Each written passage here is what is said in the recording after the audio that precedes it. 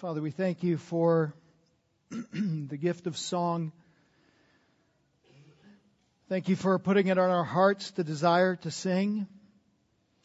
Thank you for giving us voices that can harmonize together and declare our delight in you, our love of you, our dependence upon you, and supremely to declare your greatness, your glory, your wonder, your works, your beauty.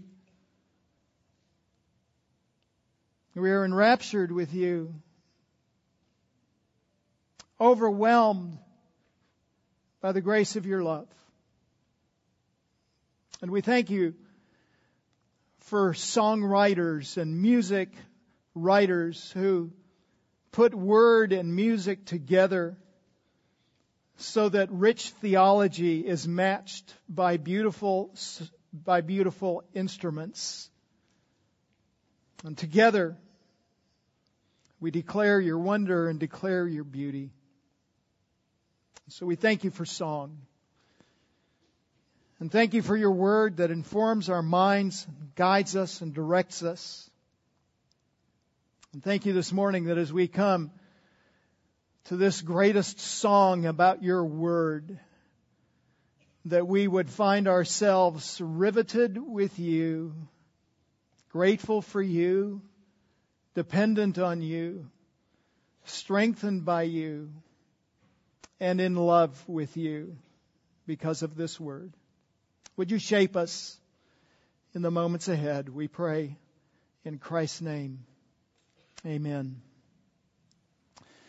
When I was a child, my maternal grandparents at Christmas time would give gifts to all of the grandchildren that were comprised of a large gift of candy and snacks.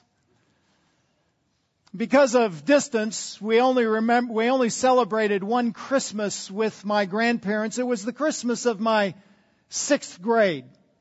And we showed up at their house, and I was anticipating the goodie bag, and I saw older grandkids coming out of the meeting with Grandma and Grandpa with gifts of stuff. And I made my way back when it was my turn to stand in front of my grandfather and looking at the drawer that was next to him filled with bags and anticipating what I would get. And then I learned what I had to do to get the gift. I had to quote a Bible verse from memory. And I don't remember what I said, but I remember what I was tempted with. John 11:35. You know. Jesus wept. I didn't go there. It was a good thing.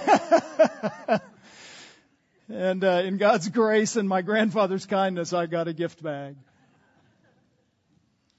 I wasn't the first person to attempt to use the Bible in that kind of inappropriate way. In his classic work, The Treasury of David, Charles Spurgeon recounts the story of one George Wishart, the Bishop of Edinburgh in the 17th century. Wishart was the biographer of the Marquis of Montrose. The Marquis of Montrose evidently wasn't in good standing with the government, and he had been sentenced to die by hanging, and Wishart, because of his biography of the Marquis, likewise was sentenced to die by hanging. And the day showed up for his hanging, and he made his way to the scaffold. And on the scaffold, he invoked his right for one last request. And the custom of the day was you could request any psalm to be sung. And so he chose not Psalm 117, which is the shortest in the Psalter, 2 verses and 5 lines, but he chose, you guessed it, Psalm 119, all 176 lines. He chose it because he was anticipating that a message would arrive that would absolve him of his crime. And they were 2/3 of the way through the 176 lines when indeed the message arrived and his life was spared. I guess you might say he was saved by a long song. Well, that was good news for Weishart, and Spurgeon is quick to note that Weishart was more well known for his shrewdness than his sanctity. That's not what God intended with this song. This song, like all of Scripture, reveals the character of God. And supremely, Psalm 119 reveals the character of God's revelation, the Scriptures. For about 15 years, that's not how long it takes to read this song. It takes about 15 to 20 minutes. But for 15 years, we have been slowly making our way through this psalm, one stanza at a time, one stanza at the beginning of the year, one stanza in the middle of the year. Last week, we looked at the last stanza, and like a lot of times when I look at Scripture, I couldn't just leave it alone and walk away. And so this is my one last look at this psalm in its totality.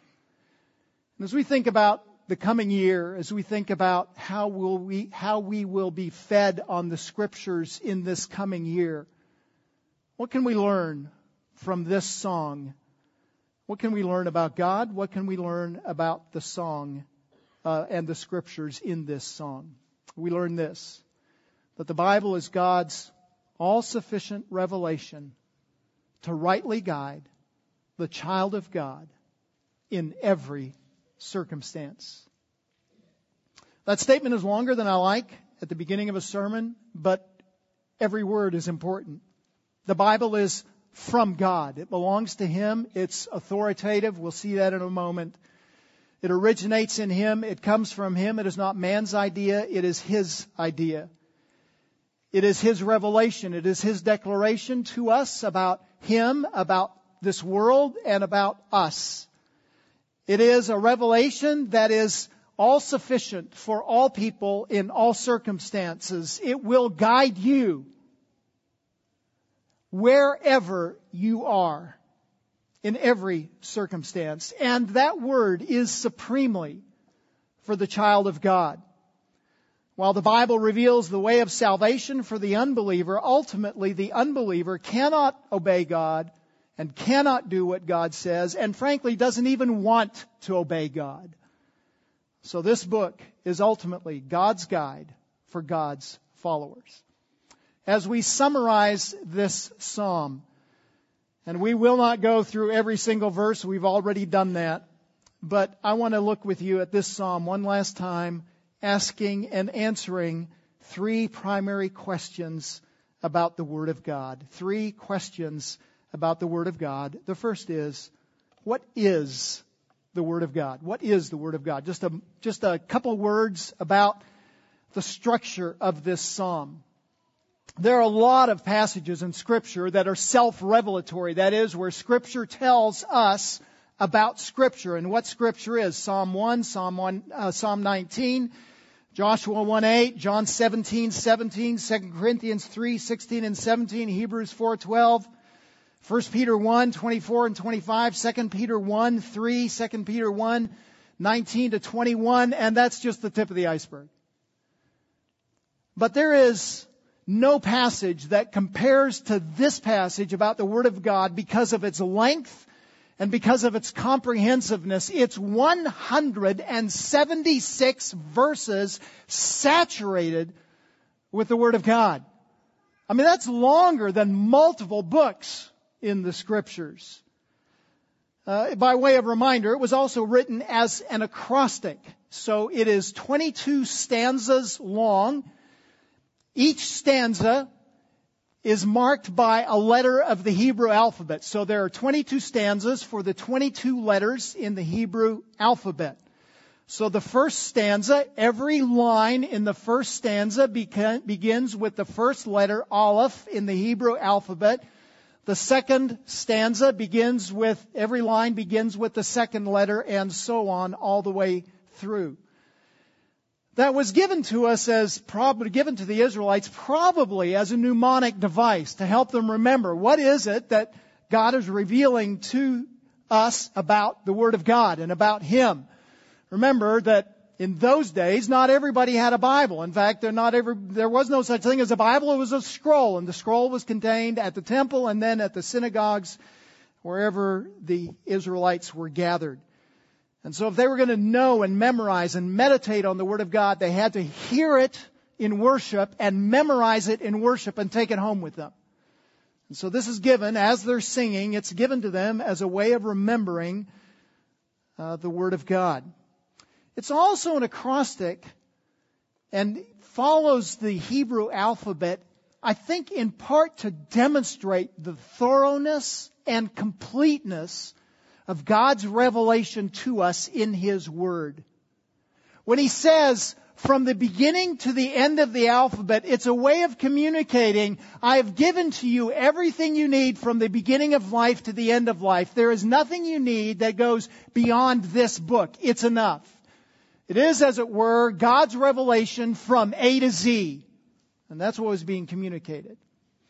As we make our way through this psalm, there's a little bit of debate about how many words are used for Scripture, but there are at least 8 primary words that are used for the Scriptures. And that's what I want us to pay attention to at the moment. 8 words. Most of these words appear in most of the stanzas. So most stanzas contain at least 6 of these words. Many of them contain 7, and 5 of the stanzas contain all 8 of these words. And these words are given to us as a means of revealing what is it that God wants us to know about His Word. What does His Word do? And weak point, pound harder, 8 primary words, 8 lines in each stanza. I think that's given to us, the 8 lines, to reinforce that there are 8 words that the Scriptures function around. And the first word is that God's Word is the law. That's the word Torah. You're familiar with the word Torah. It's used 25 times in this psalm. One other of these words is used 25 times, but it's the most dominant usage along with that other word. The law, as you think about the law, often refers to the first 5 books of the Old Testament. It's the law as it was decreed to Moses on Mount Sinai. In not just those first 5 books, but the particular law that the nation of Israel was to follow, that was their guide, to keep them until Christ came and fulfilled the law and was able to impute righteousness to them. It's used very often in the Scriptures to denote that technical sense, that this is the Mosaic law. But as we read this book, or read this psalm, that's not how the word is being used. It's used in a more general sense, just the law in general. And the word law has a sense of pointing or directing, teaching, instructing.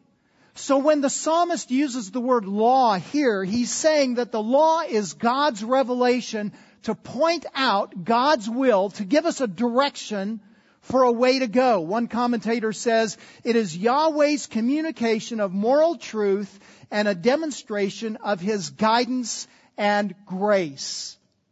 And we see it, in fact, in the very first verse. 119:1. And I hope your Bible is open to 119. We're going to make our way all the way through, back and forth in this psalm as we make our way through it. Verse 1. How blessed are those whose way is blameless, who walk in the law of the Lord, who walk in the direction. And think about that. He's taking this image, right, of living life, and he says life is like a pathway.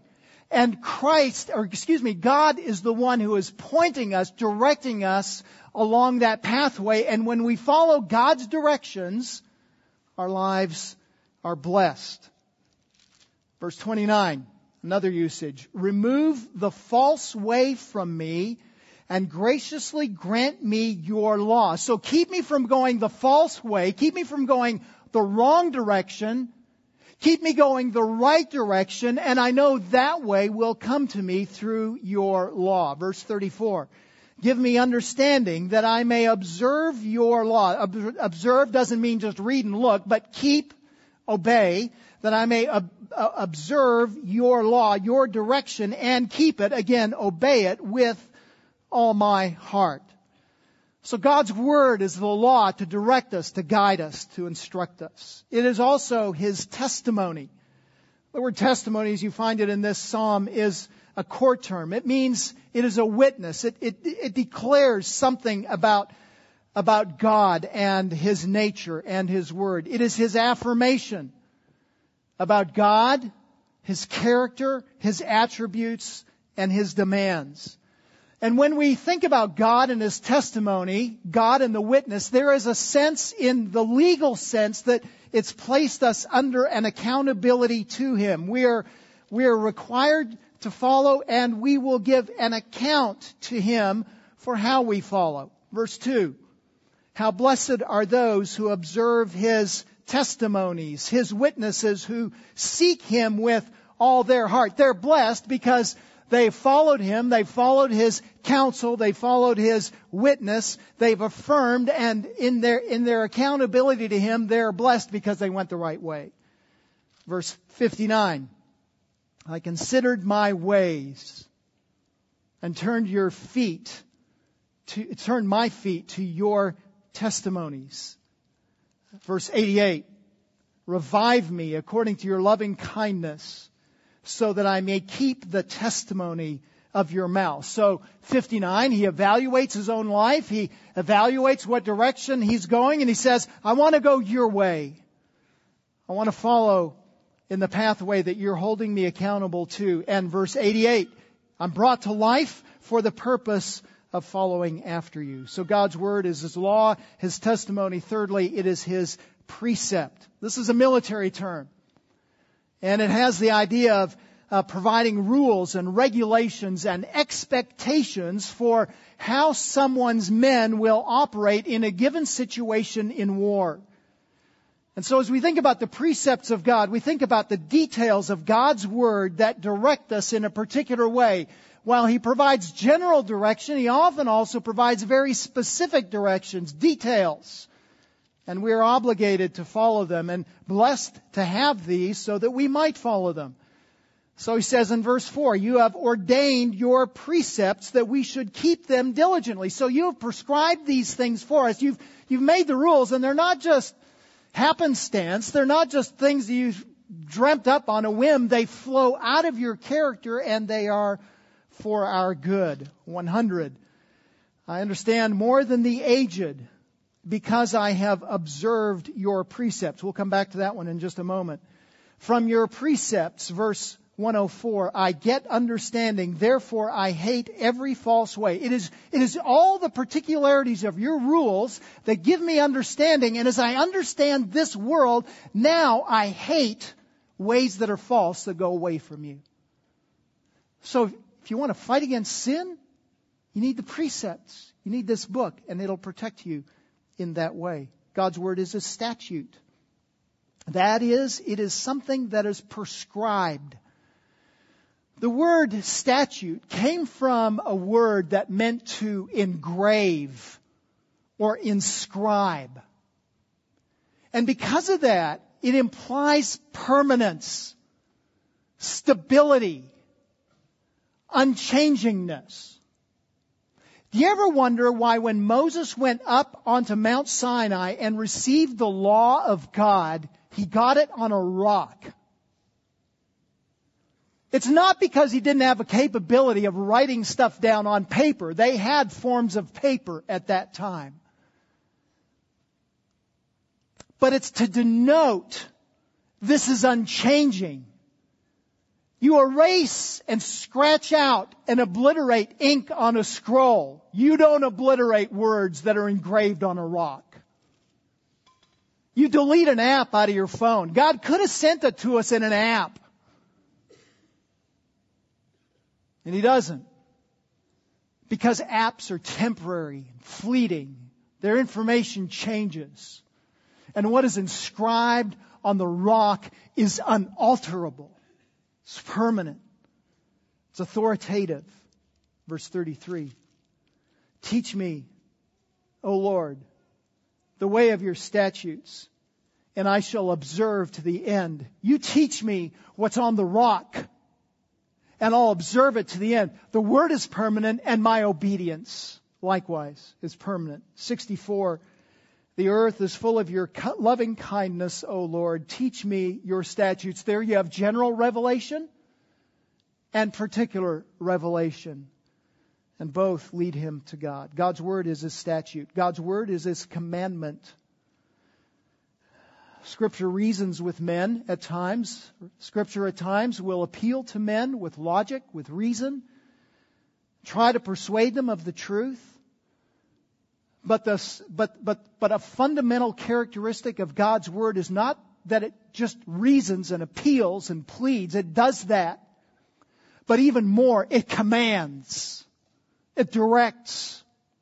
This word refers to the fact that God has a right to give orders. Scripture isn't just persuasive, it is commanding.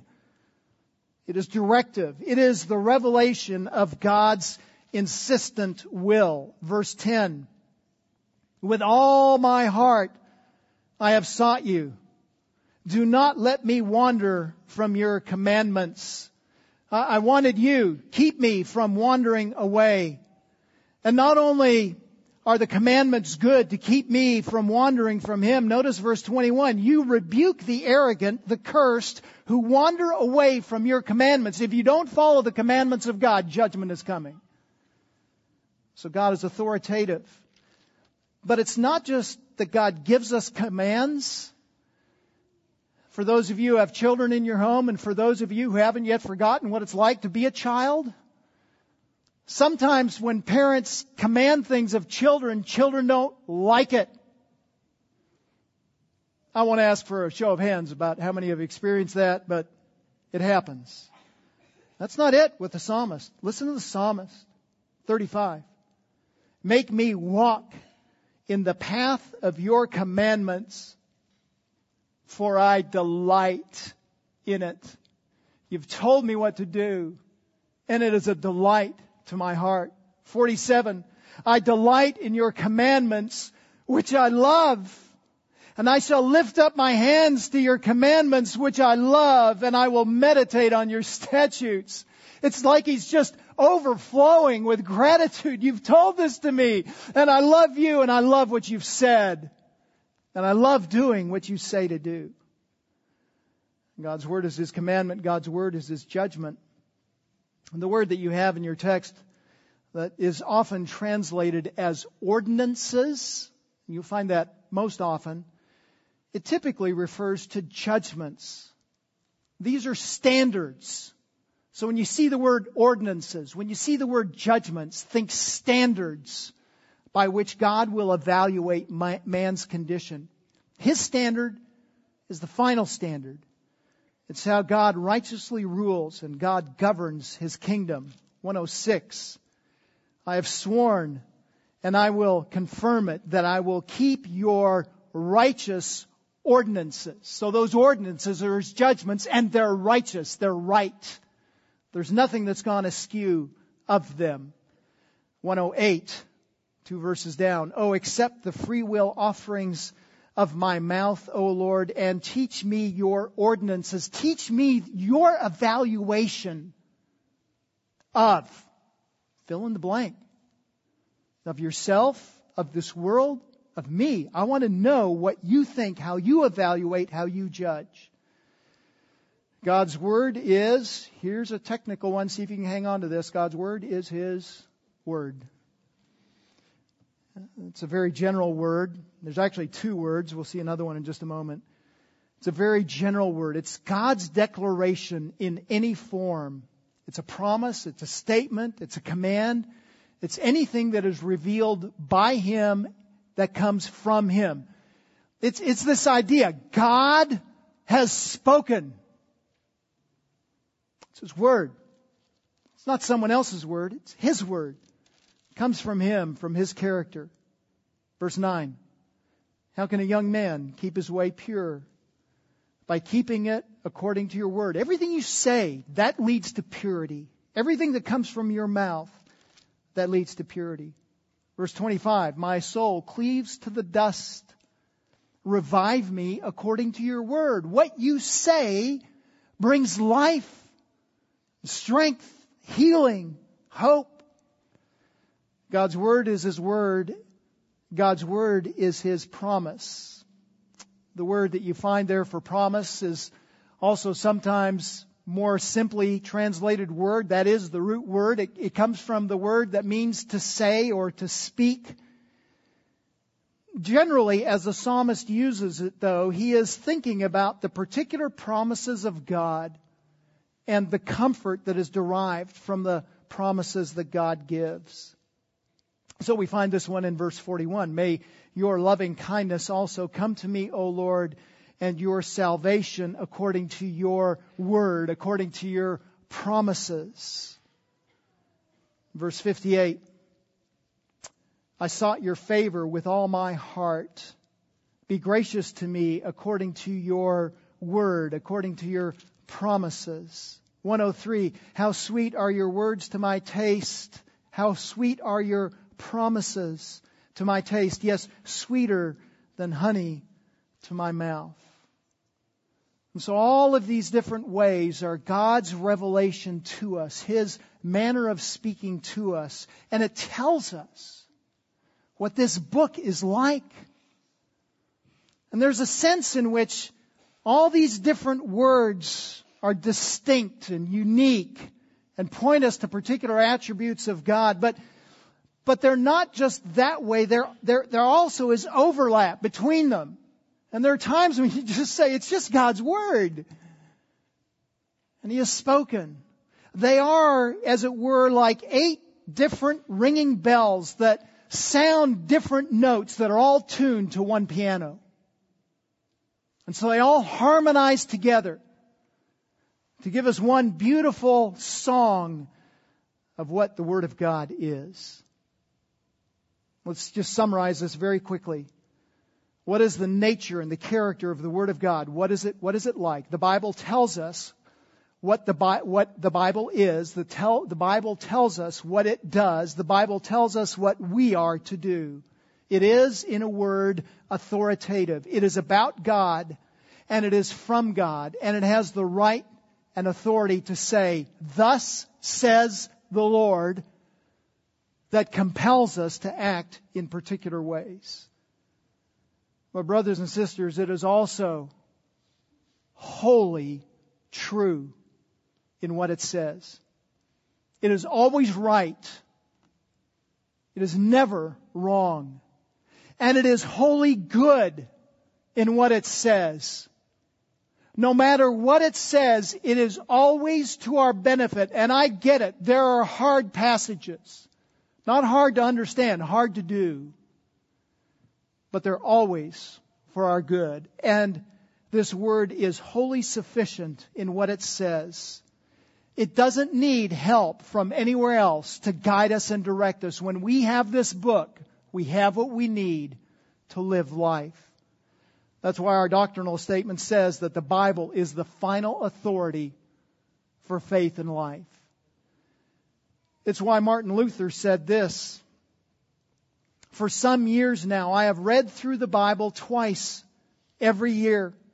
If you picture the Bible to be a mighty tree and every word a little branch, I have shaken every one of those branches because I wanted to know what it was and what it meant." Why give that attention? Because it is an all-sufficient Word that is good for us. That is what the Word of God is. Second question. What does the Word of God do? I want you to think about the kinds of circumstances in which the Word of God speaks. There is great debate about the author of this psalm.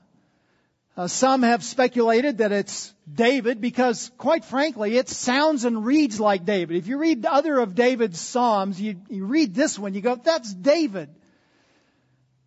And there are kingly references in the psalm. There's oppression from outsiders, from princes that are opposed to the psalmist, and that fits David's life, though there are no particulars that indicate any specific person, David or otherwise, in this psalm.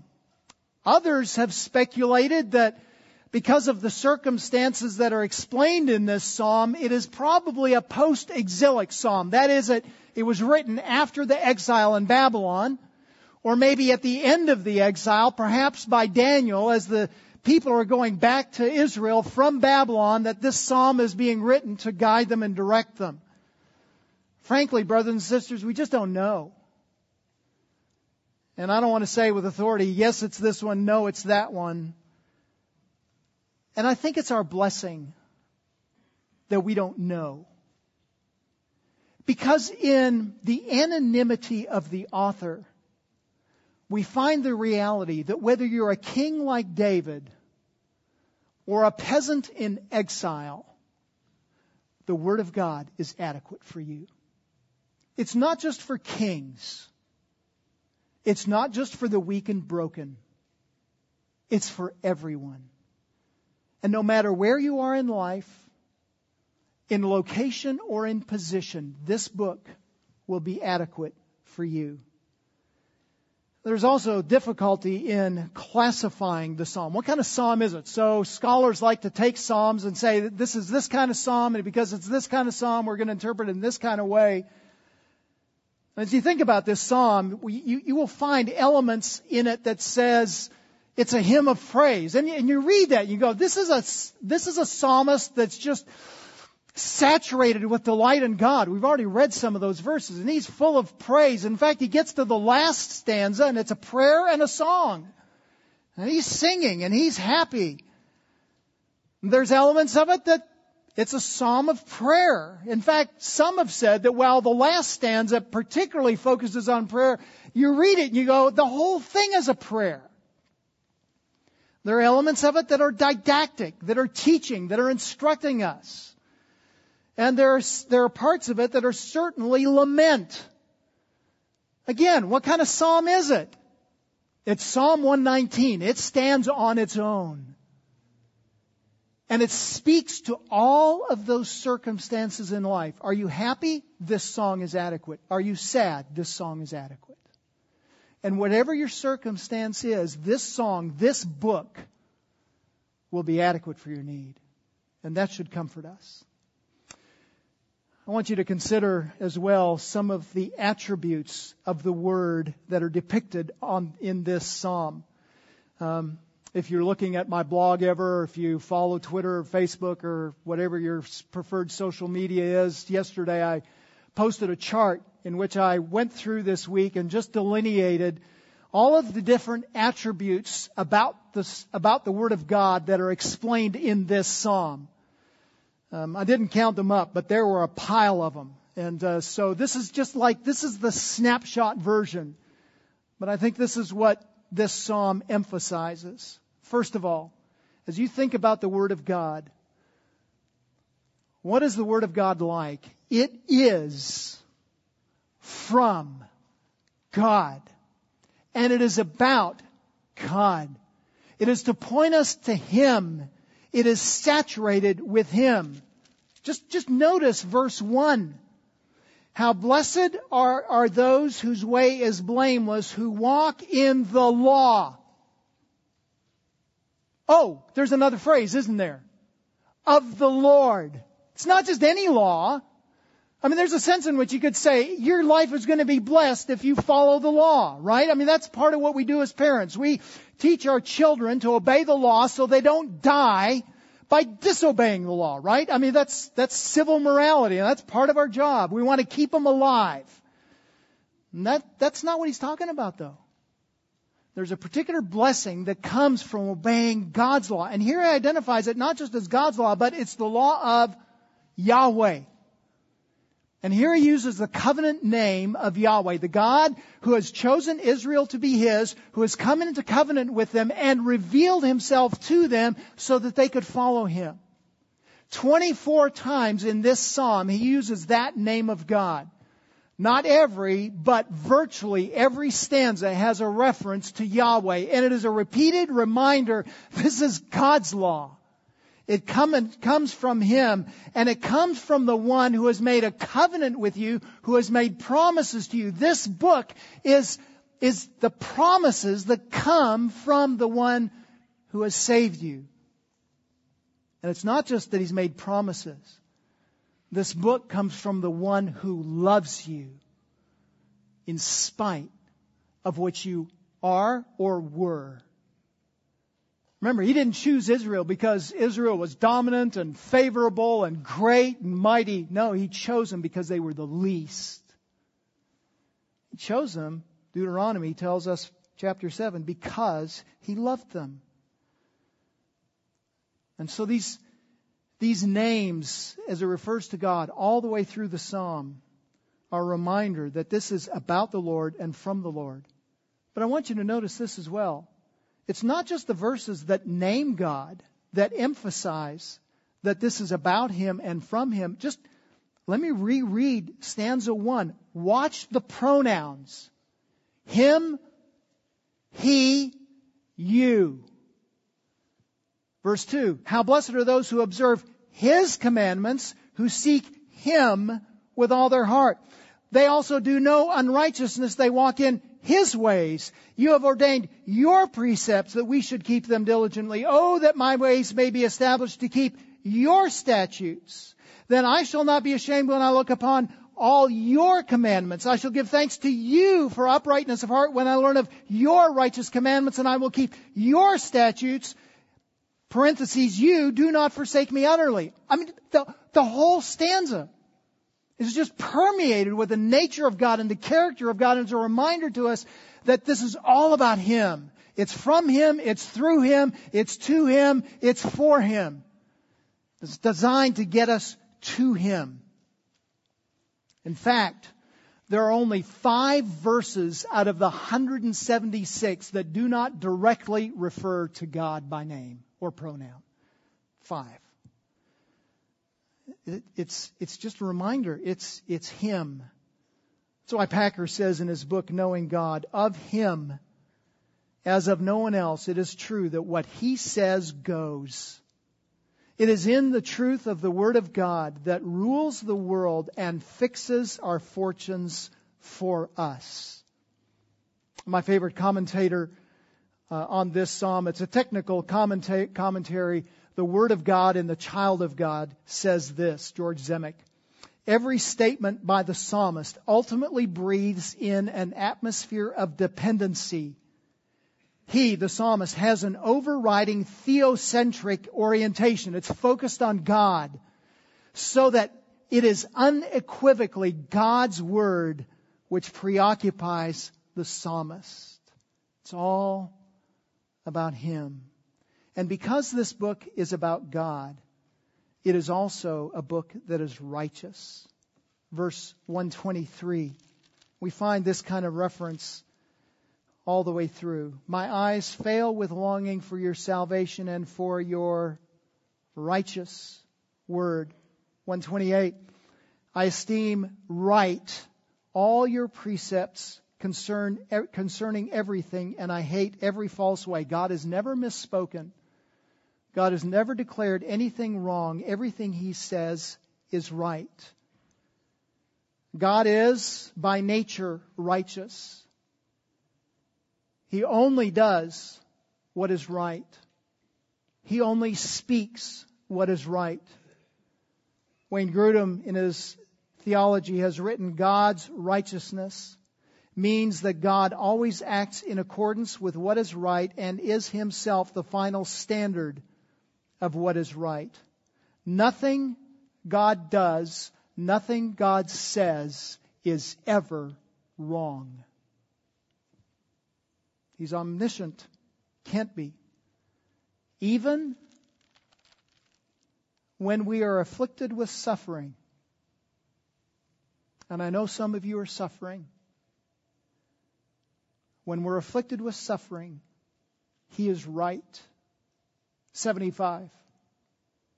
I know, O Lord, that Your judgments are righteous, and that in faithfulness what? To what? To Himself, to what is right, and that in faithfulness You have afflicted me. when we suffer, nothing's gone wrong. It is painful. I know that. And the psalmist knows that. He doesn't deny it. But it's not wrong. God hasn't failed.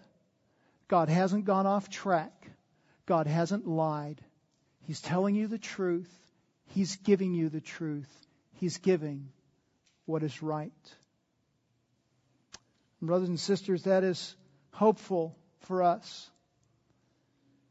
Because in His righteousness, and this is also revealed in this psalm, in His righteousness He must condemn sin.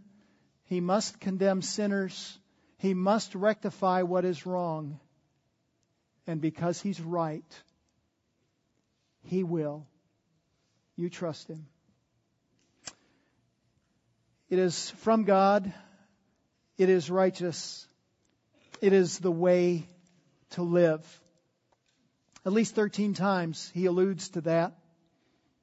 In case you're wondering, there were at least 12 references to God's righteous word in this psalm, and at least 11 on Scripture's truth and faithfulness. 13 times He points to Scripture as being the way to live. You know, there are a lot of different ways to live, seemingly. If you go to the world, well, you can live this way, you can live this way, you can live this way, you can live this way. No, the Bible says there are two ways to live. You can live for God, or you can live for self, the world, and Satan. It's only two ways. And the psalmist says that this book will take you to the pathway of God. It exposes what God says is the way to live, and that way is always safe and always good. We've already pointed to verse 1, verse 35. Make me to walk in the path, that's the way, of your commandments. Why? Because I delight in it. I know that what you command and how you direct will be good for me, and I delight in that. Verse 45. And I will walk at liberty. I will walk in the pathway of life at liberty. That has the idea of it's a wide path. It's easy going. No hardship here. If I follow you, there's no hardship. There's no pain and suffering that comes because of my sin. And so I seek, end of verse 45, your precepts. 105. Your word is a lamp to my feet, a light to my path. You want to know the right way to go? You just follow the pathway of God, and it will light your way to right things. You know, our inclination is to think that there is no freedom when we obey God. God turns that around and says, there's no freedom when you disobey me. Disobedience is only bondage. There's no freedom in disobedience. There's no freedom in following the pathway of the world. The only freedom is found in following the pathway of Christ, who has loosed from us the chains of sin. The old commentator Charles Bridges says of this reality, the way of the Lord, which to the ungodly is beset with thorns and briars, is the King's highway of liberty.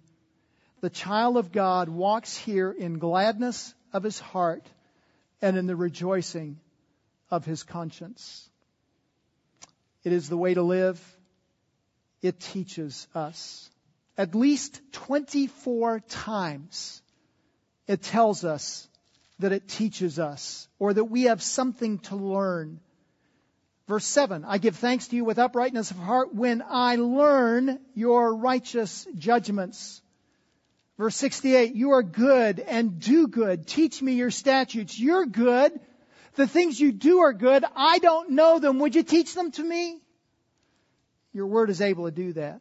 Similarly, verse 73, your hands made me strong. Your hands made me and fashioned me. Give me understanding that I may learn your commandments. I don't know how to say this discreetly and inoffensively, but brothers, we need to be taught because we're ignorant. We don't know. We're clueless. We're lost in the forest. We don't understand. And may I also add, sometimes that's just because we just don't know. We've not been taught. We've not been exposed. God's Word hasn't been revealed to us. Nobody stood in the gap and said, this is the way. But sometimes we're ignorant because we want to be ignorant. We've stopped up our ears and said, don't tell me, I'm not interested. And this book is given to us to teach us about God, to teach us about His world, to teach us about ourselves, to teach us what is best for us, to teach us how to live, how to function in this world. And when you learn from this book, you may not have a degree, but you will be wiser than the most educated unbeliever in the world. Am I just saying that? No. Verse 98. Your commandments make me wiser than my enemies, for they are ever mine. I am surrounded by enemies, but I know something they don't know. I have the book, and that makes me wiser than all of them. All of the nonsense that's being purported to be truth in the world? No. If you have this book in you, you have more wisdom than that. There is no situation in which the Bible cannot teach you what you need. Verse 96, I've seen a limit to all perfection. Your commandment is exceedingly broad. I've seen a limit to perfection. So you go outside these walls, you pick up the Wall Street Journal, you watch your favorite news channel on TV, and you follow your favorite political commentator, you follow your favorite economic advisor, and they're all going to say, this is the perfect way to go. And you're looking around the world and going, not sure I want perfection, thank you. And the psalmist is being ironic.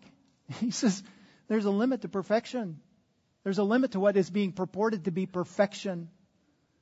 But your commandment is exceedingly broad.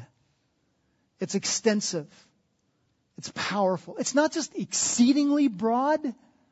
It's infinitely broad. This book will help you with everything. So here's a question. What do you need today? What do you personally need today? What do you not know? What do you need help with? What do you need guidance with? What do you need hope for? What do you need encouragement with? Got that fixed in your mind? I have like 6 things. Okay, truth. I've got like 42, but I didn't want to tell you how ignorant I am. Got it fixed in your mind? This book is exceedingly broad in its wisdom. It's enough. It'll give you what you need today. This is the answer. Don't go outside these walls. Stay in this book. It'll give you the answer. One last attribute. It is joy. The psalmist says he finds delight in the Word. He has joy in it. He rejoices. He sings the Word. Like a lot of the other Scripture writers, he has a lot of happy language in the book. But when you think happy, it's okay to think giddy. That's 2 weeks in a row I've used that word. I don't think I've ever used that word in a sermon before. It's okay to think giddy. But that's not really what he's thinking about.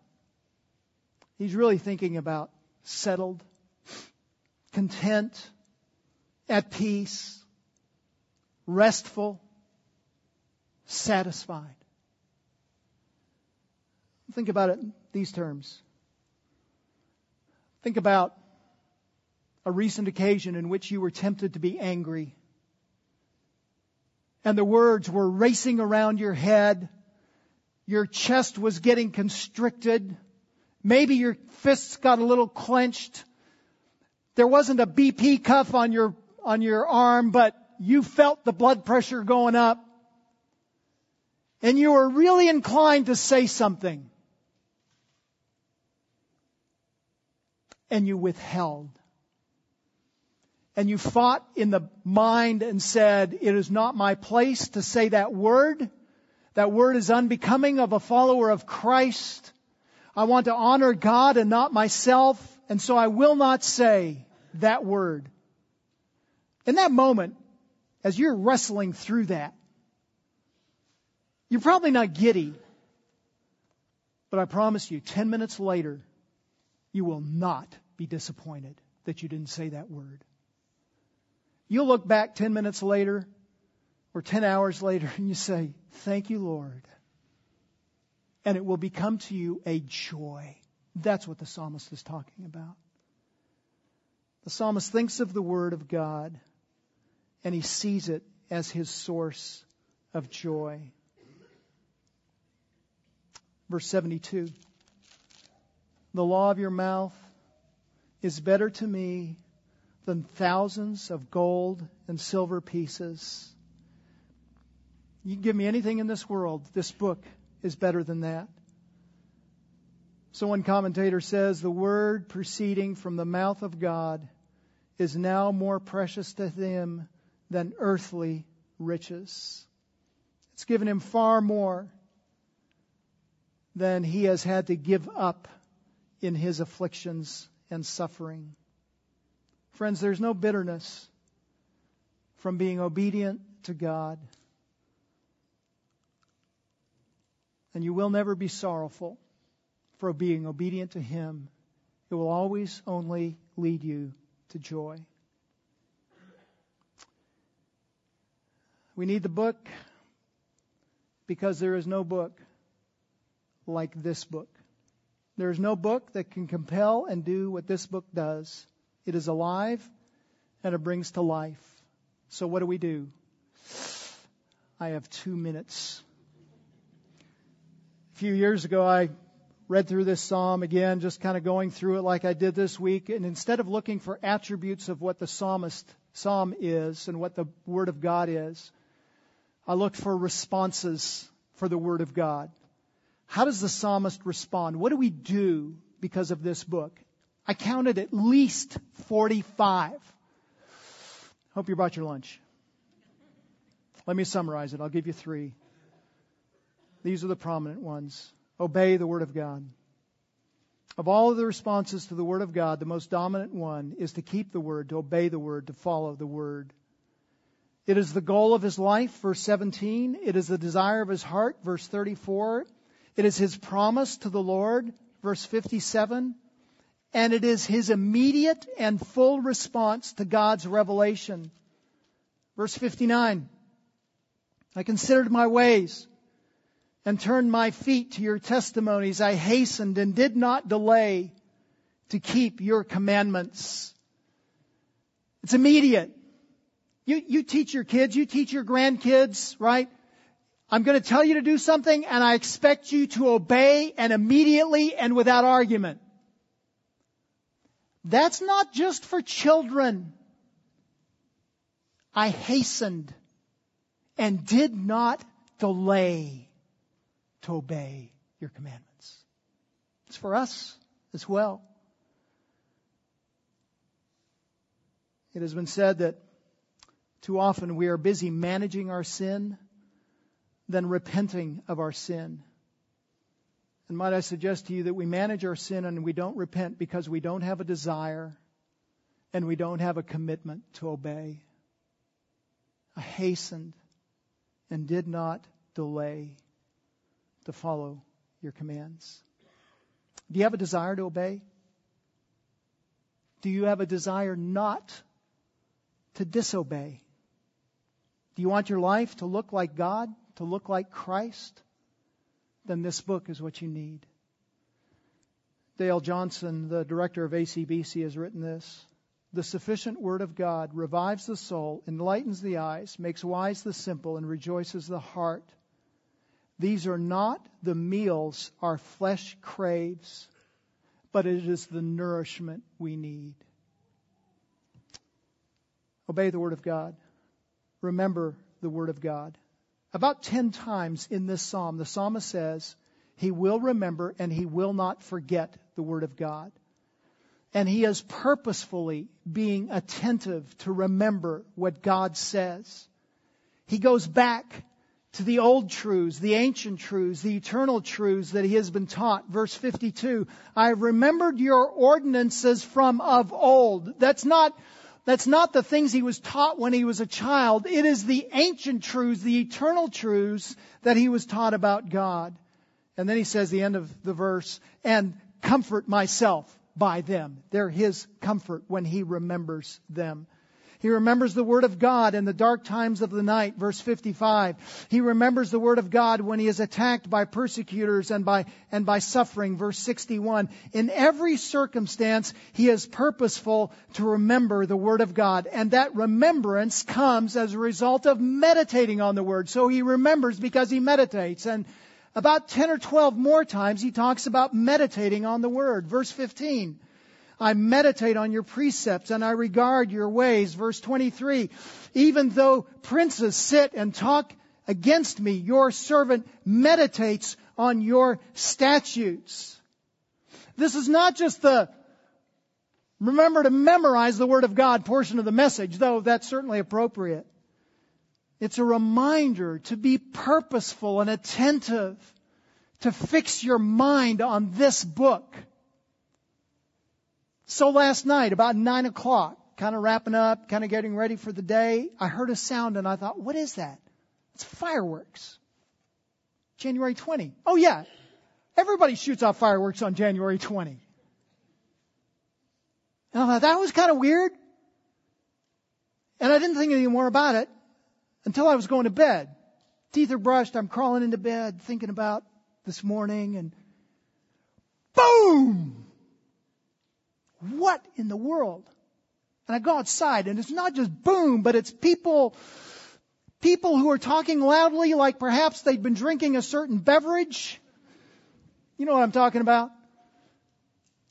And from 10 o'clock, I got the report this morning, till after 1 o'clock, shooting off fireworks. Now in that moment, I'm thinking a lot of things. And I pulled out this text. I considered my ways. And this is how I fell asleep. I considered my ways. And I turned my feet to your testimonies. And what was running through my head, it's okay, Terry, what do you want? And what do you need to do that will reflect the way of God? And I focused on that. And the Lord directed me. And that's what He does for us. One last element. How do we respond to the Word of God? Love the Word of God. We've already said that the Bible is a joy. This is a related response. If the Bible is joyful, we love this book. Because it's joyful, love it. Like a young married man, this psalmist just can't get enough of the book. He's just saturated with it. He loves the commands of God, 47 and 48. He loves the law of God as it directs him in doing what he ought to do, verse 97. He learns to hate the evil deeds of evil men, 113. He loves God's revelation more than anything the world can offer, 127. He loves purity and sanctity of the Word of God, 140. He loves peace and contentment because he loves God's directive law, 165. And he loves God's Word from his heart. It's not just what he has to do. He wants to. My soul inwardly keeps your testimonies and I love them exceedingly. It's not just that he does loving things. He inwardly is driven. Oh, brothers and sisters, obey the Word of God and think on the Word of God and do that because you have a love for the Word of God. So like Jesus' question of Peter after the resurrection, we do well to ask ourselves this question. Do you love God's Word? Do you love God's Word? Do you love God's Word more than the world? Do you? Then feed yourself on it. And you will never find yourself disappointed. Father, thank you for this word about the Word. For all of our spiritual lives, we've been coming to this book for help and guidance, and we've never been disappointed. For 15 years, we've been looking at this psalm intermittently, and we've never been disappointed, and we've always been helped. So, thank you. Thank you for telling us about yourself and telling us what we need. Thank you for being patient with us as we stumble our way forward towards you on your pathway. And would you not only help us along that pathway by this book, but as we immerse ourselves in this book, would you give us a love for this book? And then increasing transformation from this book because we love it. We pray these things, Father, thanking you for the goodness of the book and the goodness of your revelation. In Christ's name, amen.